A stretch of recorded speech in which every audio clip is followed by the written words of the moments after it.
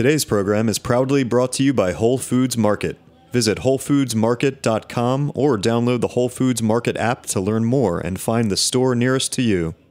You're listening to Heritage Radio Network. We're a member-supported food radio network broadcasting over 35 weekly shows live from Bushwick, Brooklyn. Join our hosts as they lead you through the world of craft brewing, behind the scenes of the restaurant industry, inside the battle over school food, and beyond.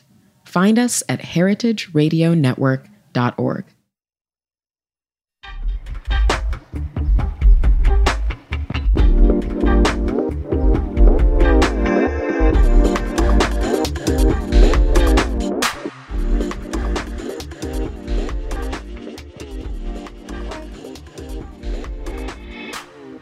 This is Meant to Be Eaten on Heritage Radio Network. I'm your host, Coral Lee. Interested in the way food acts as an entry point to issues like labor and migration, author and professor Sarah Fouts has written prolifically on the contemporary Latinx food landscape in New Orleans, from simultaneously overly and underly police rancheras to the drag and transgender community. Her work can be found in Gastronomica, on the Gravy podcast, and at her website, sarahfouts.com. Thanks so much for joining me today, Sarah. Oh, thanks for having me, Coral. So I've been opening the show with the provocative to some question, where are you from? Which, in tracking your different moves, isn't so easy to answer, is it? No, not at all. I have been in quite a few places, but I can make an effort to do it. I grew up and went to college in Kentucky, and then I was in the Peace Corps in Paraguay, and then after Peace Corps I worked in Kentucky for a nonprofit, and that's actually where I became interested in the intersection between food and immigration. And I went to grad school in New Orleans and did a master's at the University of New Orleans, and then my PhD in Latin American Studies through Tulane University. And now I did a postdoc at Lehigh University in Bethlehem, Pennsylvania, and now I'm in Baltimore at University of Maryland, Baltimore County. Nice. And so you're currently teaching? Correct. Yeah, I'm in an American Studies department, and I'm a visiting lecturer. And so you write on your website that you believe in the importance of interdisciplinary learning and teaching. And so can you talk a bit about how that applies to learning about food and culture and immigration, et cetera, et cetera? Yeah, absolutely. I have taught at both Lehigh and Tulane as well, and mostly focusing on these interdisciplinary learning and interdisciplinary studies, and really kind of giving students kind of background on what that means and really how that can enhance and enrich different learning processes. So we'll look at through different disciplines like history, anthropology, sociology, geography, and applying different theories through those disciplines to kind of better, more holistically understand different concepts or ideas or events, things like that. And with my research, it's really, I think, enhanced my writing and kind of the way I think about Latinx immigration, mostly Central American and Mexican immigrants in New Orleans, and thinking historically the ties between New Orleans, but also through really rich ethnography, working with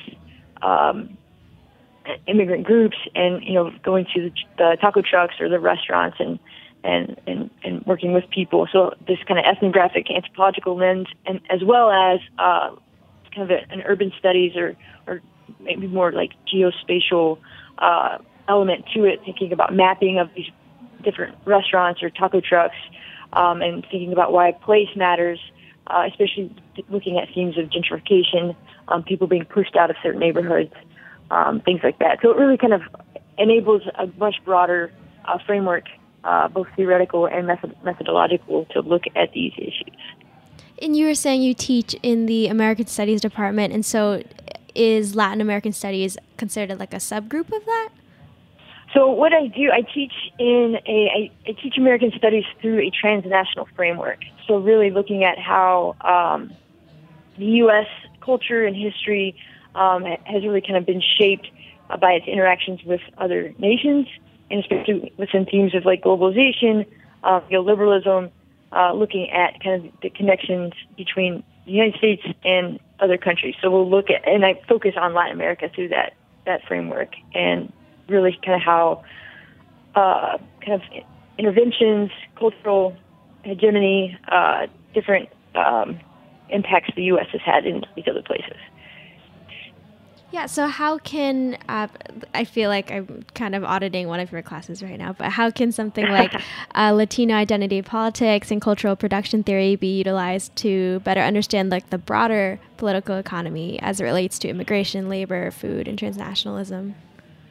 Yeah, so particularly, with cultural production theory, I think it's really useful, seeing the processes of how people do culture and thinking about the different ways in which those processes are produced or how they're governed. And that's really what I focus on in the article is kind of the bureaucracy within these cultural production and kind of thinking about the political economy as well. And with immigrants and even undocumented immigrants, looking at the ways these individuals navigate these different systems of governance. So local politics that govern taco truck policy to federal immigration policy, deportations, things like that. So different ways people navigate those systems. And so it's part of the cultural production theory, these processes, but also, kind of informs these kind of broader, more macro notions of political economy. Yeah, I feel like I've been very knee deep in your article. So for our listeners, can you give like an abstract or an elevator pitch? What inspired you to write it? What was the process of writing it about, and what the whole thing is all about? Yeah, absolutely. It's was actually a chapter out of my dissertation, and I thought it kind of stood on its own and was important for to kind of tell the story. And it a lot of people have been writing about food trucks. There's a lot of really great scholarship out there right now, and I think I really complements that scholarship by looking at how regulation impacts access to own a food truck, and in particular, just to give some context, in New Orleans after Hurricane Katrina is when you see a lot of Central American and Mexican immigrants come to the city to help clean up and rebuild, and really have settled in the city and become part of the social fabric of the city, and with them bringing foodways, and in particular taco trucks or lancheras. And so it was very not completely new to the city, but the lancheras and then the food truck movement kind of happened at the same time. And so I write about how food truck policy in New Orleans was very much liberalized and a lot of very loosened in so many ways, but in a way that the Latinx owned the lancheras were left out. And there's they weren't at the planning meetings, but they were invited to the table, but they just weren't a part of those processes. So a lot of their interests got left out, and in particular, the idea that a food truck, as written in the ordinance, has to be self-propelled, and most of the lancheras are trailers. So I write about two case studies, really in particular. One is a guy named Mateo, who's really able to, he came in when a lot of the food trucks ordinances were being written, so he was grandfathered in and had kind of 4 different trucks around the city. Whereas this another woman, Magda, and I use pseudonyms here, but she was trying to open up her truck after the new ordinance and was excluded, and she had already invested in the truck, but she didn't really know what the policies were like Mateo did, because he was able to, he knew people, he had connections, but Magda really didn't, and so she lost an investment of about $15,000 just because they banned her use of a food truck because it was a lanchera. So that's, I think, a long-winded version of the article, but it's, the idea is in this economy of where we're trying to neoliberalism, we're trying to deregulate things, but actually we're re-regulating in other ways, and trying to point out this kind of nuance within the policy and how the unintended consequences of this policy. Mm-hmm. I actually didn't realize that what you used were pseudonyms in the article, which I think is really, really important. Have you seen the new season of Chef's Table yet? I have not, but I have been to Christina's restaurant quite a bit in South Philly. Perfect. And I know her, and I've talked to her quite a bit, and she's lovely. And she and Ben are lovely people, and I'm excited to see the show. Mm-hmm. But the food is so good, and she's fascinating, and she's, a lot of the themes that I talk about in my work, she does. She's really kind of been able to navigate these exclusionary systems to forge this amazing restaurant. Totally. And she's, I think, she's so brave to talk about it on TV, but then also has this protection of Chef's Table. And so with people like Magda and Mateo, how did you get them to speak on their experience? And was it really difficult? Did you have to go through multiple sources? Right. So I actually worked with a group called the Congress of Day Laborers as a volunteer and as a researcher for the entire time I was in New Orleans. And they do advocacy community organizing for immigrant rights and civil rights and labor rights in New Orleans. And so through them is how I met Mateo, and then Magda as well, and was asked to go with her through the process to City Hall to help her navigate, the bureaucracy that anyone that wants to open a business has to go through. But, I was able to interpret for her and, be there right by her side through these processes, and even had to give her the terrible news of not being able to open up her Lanchera. Sorry, could you explain that? Why were you the one to help her? Were you volunteering or? Yeah, so as a volunteer through the Congress of Day Laborers, they said, hey, Sarah, you do food studies and immigration. Can you go with her to interpret? And I do a lot of going with people to different a doctor's appointment or things like that to be able to help them. Mm-hmm. So it was kind of a good match and really interesting for me and for my research to go through that process. But also devastating. But and the good news is she just bought a new truck and has a really thriving business right now. So she's doing well. So how was she suddenly able to buy a truck now? Well, she got a self-propelled truck. She doesn't have a trailer tied to a truck. So she just has her own self-propelled taco truck.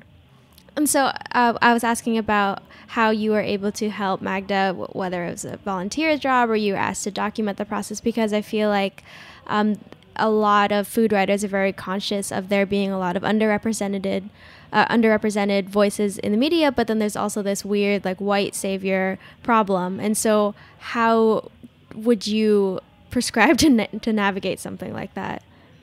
Right. I mean, and for me, white woman working with, she's Honduran, and going through that process, I'm able to kind of, at the time when I went, I had no idea I would write an article about that process and be able to apply these different theories to what she experienced. That wasn't the goal, but it ended up me being able to help her through the process, even though it wasn't successful at that moment.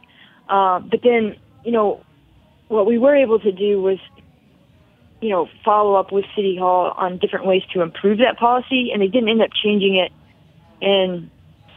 to where the trailers could be added, but they did, now they have Spanish and Vietnamese language services on their website, so she can, and they updated a lot of the language on there so it's clear what their expectations. So in that way, there was some, it was productive in some ways for their policy, but for Magda, it was very tragic. I will say that, and so I was not helpful. And as using my privilege, my language abilities, my car to get to the space was ended not being useful for her, and that was part of the process that I write about in that article. Yeah, we'll take a short break, but then we'll get right back to this kind of tragic story that happened with Magda.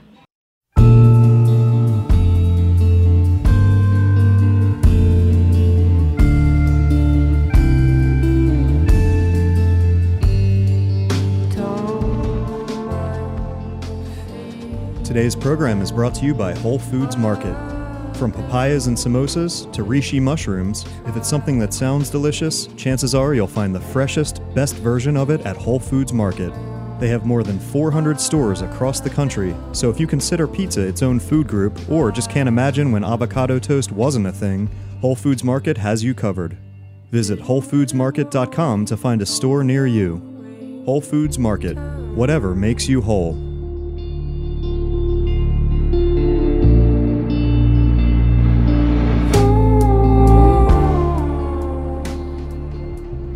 This is Meant to Be Eaten. I'm speaking with author and professor Sarah Fouts, and so we were just talking about the story of Magda and how you really tried to help, but you weren't quite able to. And I'm just going to take a little tangent here. Have you seen the show The Great Food Truck Race? Parts of it, yeah. Okay, so that's I forgot his name. It's like Tyler something, and it's quote unquote a reality TV show. And I feel like it paints food trucks in like this very happy, feel good way, where it's like like small businesses are able to suddenly thrive and serve this market that they never knew existed. And how is that completely different than the reality that you saw? Yeah, absolutely. Yeah, what they don't paint is all the bureaucracy and red tape that anyone has to go through to be able to get a truck, and the updates and the kind of inspections that people have to go through. And then, just added on to that is being undocumented and trying to, find someone that does have, immigration status that you can go into like a business partner with to open up a truck.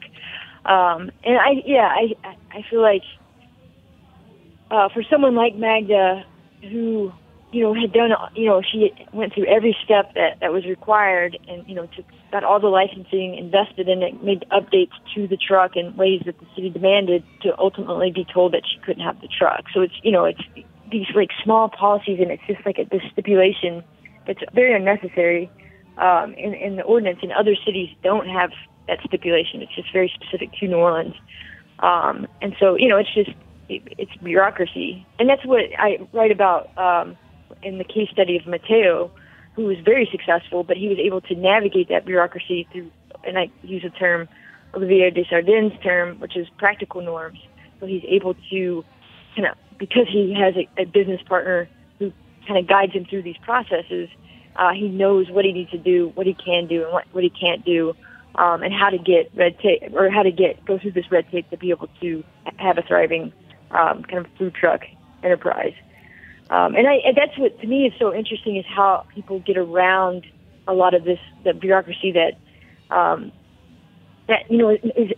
be very inhibitive of owning a small business in that way. But what people are able to do, some people will get a catering license, right, and that enables them some leniency to have a taco truck. Like it's just really fascinating how people do this, or the networks that are created, and kind of knowledge is passed on to different people. And that's where I'm critical in my role, very critical of my role, because I didn't know those processes. I just kind of followed the rules and did what you're supposed to do, and it did not work out for Magda and I. And that's kind of the story of that. Mm-hmm. And so you kind of acted as Magda's, Mateo's business partner, right? But it just didn't work out. Right. Well, not as business partner, just more as like an advisor. Right. Advisor, yeah. Mm-hmm. And so, but I was literally translating documents from the city, and that's it wasn't effective. But Mateo was able to. He knew how to work around. He had kind of these like the street smarts of how to go about it, and therefore he was able to be successful. Sure. Do you know what the background was of his business partner? Yeah, he a guy that had come, I believe, from New York City right after Hurricane Katrina, and was contracted by like big corporations in the city, from like Tulane to the hospitals, to actually feed the workers on these like reconstruction sites. And so he brought a fleet of trucks down to the city, and so he started out that way. And he's since like moved away from the food truck business, but he sold Mateo his first truck, which is like a tiny little yellow truck, trailer actually. And then this guy went on and owns like a brick and mortar restaurant now. So he's kind of used that, his like food truck fleet as kind of this initial enterprise and now moved on to the brick and mortar. And I'm guessing he's not an immigrant. He is. He's Brazilian. Huh. Okay.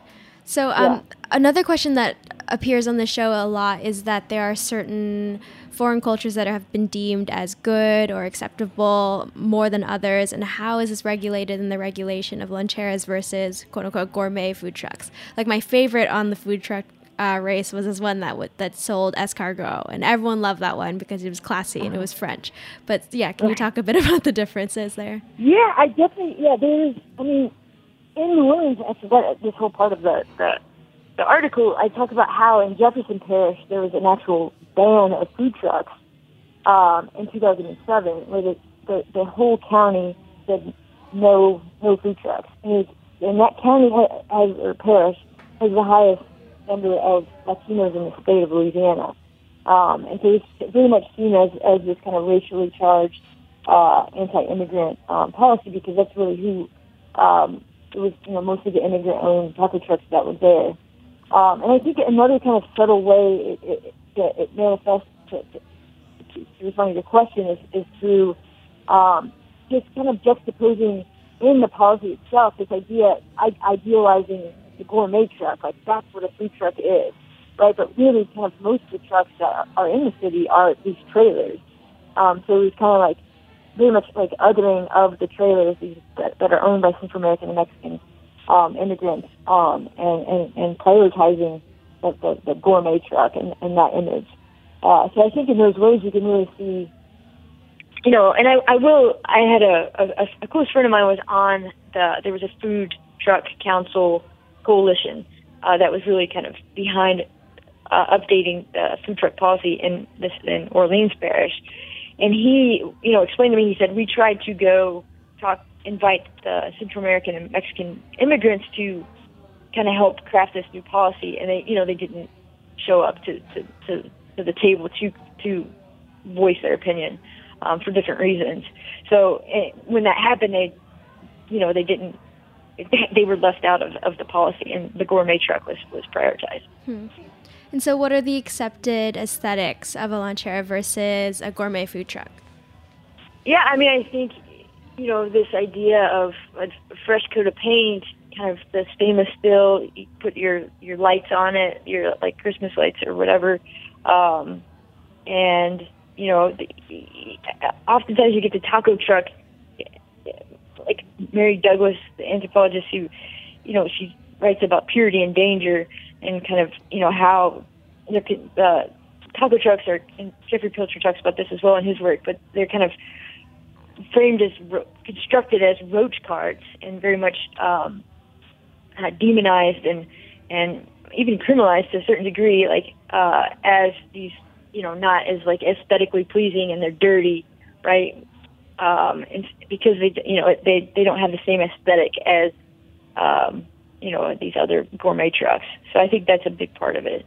Yeah, totally. She actually has this quote. I might be misremembering it, but I love my remembering of it anyway, is that if you bring food into the bathroom, like if you ordered a drink at a bar and you have to pee and you bring it in, it's like suddenly you feel like it's dirty. And it's like this weird idea of what's considered a clean versus a dirty space. But also, right. I feel like there are a lot of food trucks today that are now kind of extensions of brick and mortar spaces. For example, like Van Leeuwen's has, I don't know if you're familiar, it's this ice cream company that's really popular here in Brooklyn, and they have kind of like a mobile food truck, and people would not consider the truck to be dirtier than the restaurant. Like, I feel like the standard is very, it's considered the same. So why do we see the taco trucks as roach carts? Yeah, I mean, I argue that it's because of how we see immigrants in that way, especially coming from Latin America, right? It's kind of just like criminalized, kind of, the othering of those groups. And I think, kind of this like, the rhetoric that comes out of, the current administration, or even Obama's administration, that was like very much criminalization of these immigrant groups, instead of, that really kind of shapes how our thinking of these spaces, be it brick and mortar restaurants or taco trucks. So I think that's, how we frame or how we see those communities. It informs like our perspective on, their purity, for lack of a better word. Like they're viewed more as a danger than this kind of aesthetically pleasing or welcoming or clean space, right? So, or sanitized space. So I do think that, like, that notion of the criminalization of immigrants is plays into that. So let's go back to the difference in aesthetics between gourmet versus the lancheras. And so also, not only do they look different, but they definitely have different targeted audiences. And how do they find said audiences, and how do they serve? What do their different audiences look like? Yeah, so with the lancheras in New Orleans, and this is my area of focus is. They're oftentimes stay in one place for a very long time. They're not mobile, and they'll only go to one place and just post up and be there all day. And that's very different. And I'll say this as well. A lot of the lancheras that I have worked with closely over the past 7 years, they usually are posted up really next to day labor corners. So like at a Home Depot or a Lowe's. And that's where they'll kind of strategically arrange their cart, because they're targeting more of a clientele that's also Latinx, and mostly day labor that are doing construction jobs, still working in rebuilding or the construction industry in the city. So you definitely have a targeted clientele, but it doesn't. A lot of non-Latinx people also frequent those spaces as well, but they're less. The target versus the gourmet trucks are so mobile, and they go all over the city, and or will be at like a food truck roundup event or different festivals, or a wedding. So you kind of see that the mobility, I think, is a big difference between the two. In the case of New Orleans, so clientele.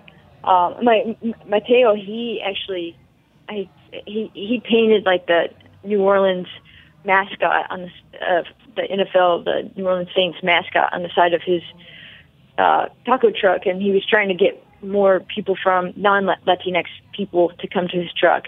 And he got like a credit card machine because he was trying to cater to the broader city. So he was making, but he also had his other truck that was by the day labor corner, and very much stuck with that clientele. So I think those are two ways that they're different. Yeah, and did you find with those two changes, with the painted image and the credit card machine, did the audience actually change?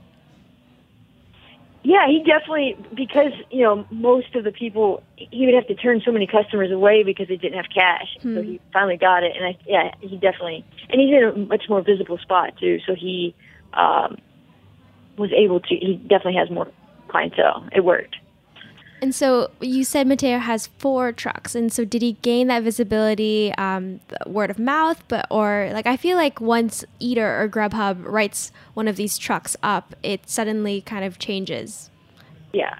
I completely agree. And, and that's, there was an article that just came out in the Advocate, New Orleans' main daily. And it was Ian McNulty, who's the food writer there, wrote about, a specific taco truck that just opened up, and he kind of really painted this picture of the city, and I think that her taco truck is now going to be will have a lot more people visiting it because of this narrative capital that he of him legitimizing the taco truck and putting it in the paper, which hadn't been done before. Because that's part what my books now. I'm kind of looking at these different how newspapers are talking about the taco trucks, and it's really kind of in the smaller newspaper, the Gambit. It's really kind of that's where you see a lot of that narrative. But now he just wrote this article in the Advocate, so even kind of bigger press there. So I think that's an interesting, and I think as it word gets out via newspaper, that's how you. Because they're not marketing, maybe they'll have a Facebook page, but they definitely don't have an Instagram or anything like that. It's just word of mouth or people drive by. but I do think, getting a newspaper article will help business. Mm-hmm. And that's not something, we should be clear, that's not limited to Loncheras. Like, I feel like most restaurants are just waiting for their, write-up in the New York Times or whatever. But how does this narrative capital affect the Loncheras in a much different way?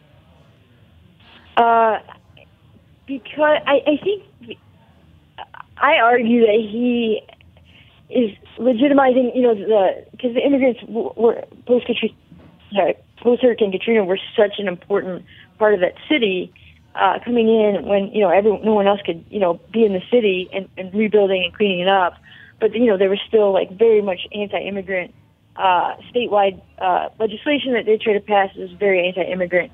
So I think by legitimizing it through, this newspaper article, it carries over to kind of accepting of immigrants as well. Like, I think that's such an important part to have, that goes beyond just like a restaurant that's looking for the good review in the paper. But I think it's legitimizing kind of on a more macro level, because it's saying, hey, this is a part of the city now.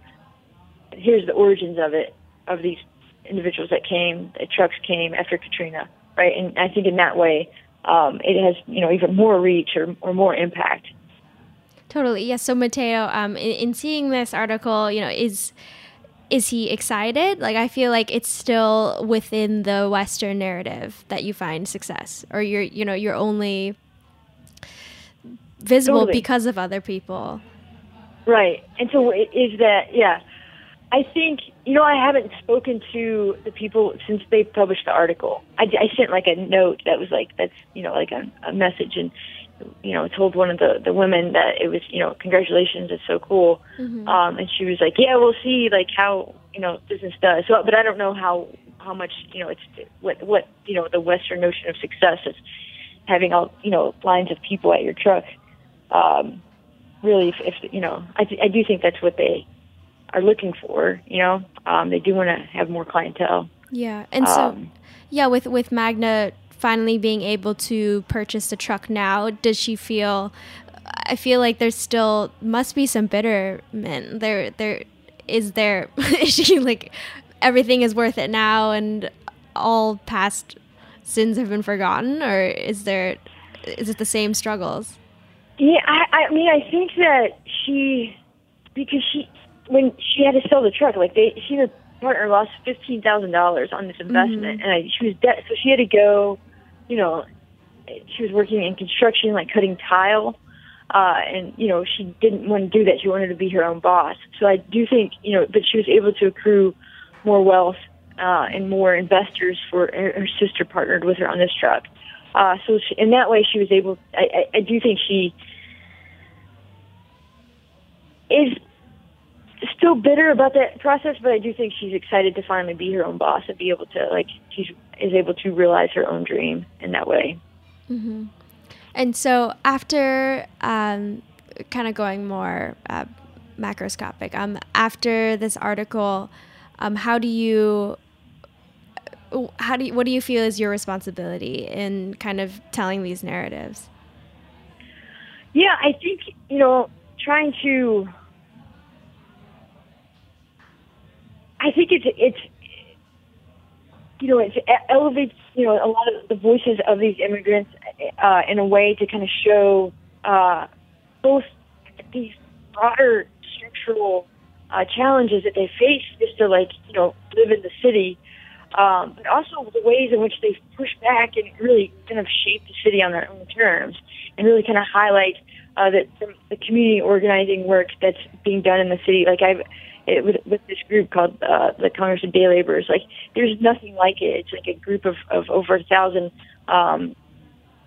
mostly undocumented workers that have are fight for their rights, and they have met with the mayor to write new welcome city kind of sanctuary city policy, and then with the food trucks and the restaurant owners and even the people that cook in kitchens, really how they're shaping the city on their own terms, and are such a backbone of the city, but also within cultural production, their work, their processes go so unnoticed, yet they're so like important and so, such a vital part of the city. Mm-hmm. Yeah, you write in the article, and you put it best, that Mateo, Magda, and Clara were able to kind of somewhat access political and cultural legitimacy through owning their own businesses, which I think is like this really small but awesome silver lining. Yeah. So that's the way that they're, and this like the entrepreneurship and kind of the networking that does happen is so important to be able to tell and show people, because they're often framed as criminals, or they're sucking money, a burden to the taxpayers and things like that. But it's actually just like entrepreneurship, like that they're employing and kind of pushing and like creating these new ways of selling food, or building on old traditions of like street vending as like tamale vendors, and being restaurant owners, in spite of like all these barriers that they have to go against, from language to documentation status and things like that. So I think that's such an important narrative to show and to kind of counter these dominant narratives of undocumented immigrants. Mm-hmm. And so, Sarah, what are you working on now? I think I saw that you're writing on tacos and gumbo. Yeah, so I'm tentative title, I will say that. So I'm working on, I did a bunch of field work last year to kind of build up a lot of the research, and adding a new field site, which is a flea market across the river in Algiers, a neighborhood of New Orleans, which is a Central American and Mexican flea market. And so kind of writing about the different ways that Central American, these immigrants have accessed the city. And so the Tacos and Gumbo, I think it's the politics of food, labor, and immigration, is a book that I'm working on to kind of tell this story of these communities. Thank you so much for joining me today, Sarah. You can find her work at sarahfouts.com or at SBFouts. Thanks again, Sarah. Thank you so much, Coral.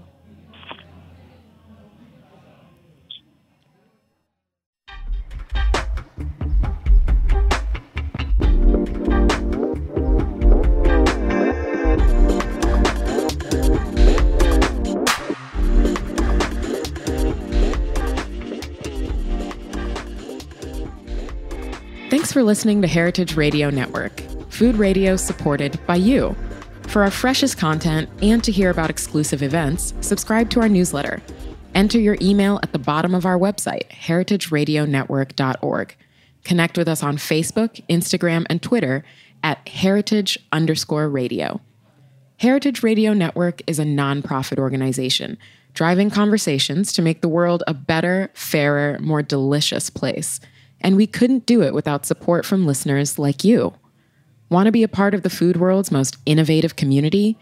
Rate the shows you like, tell your friends, and please join our community by becoming a member. Just click on the beating heart at the top right of our homepage. Thanks for listening.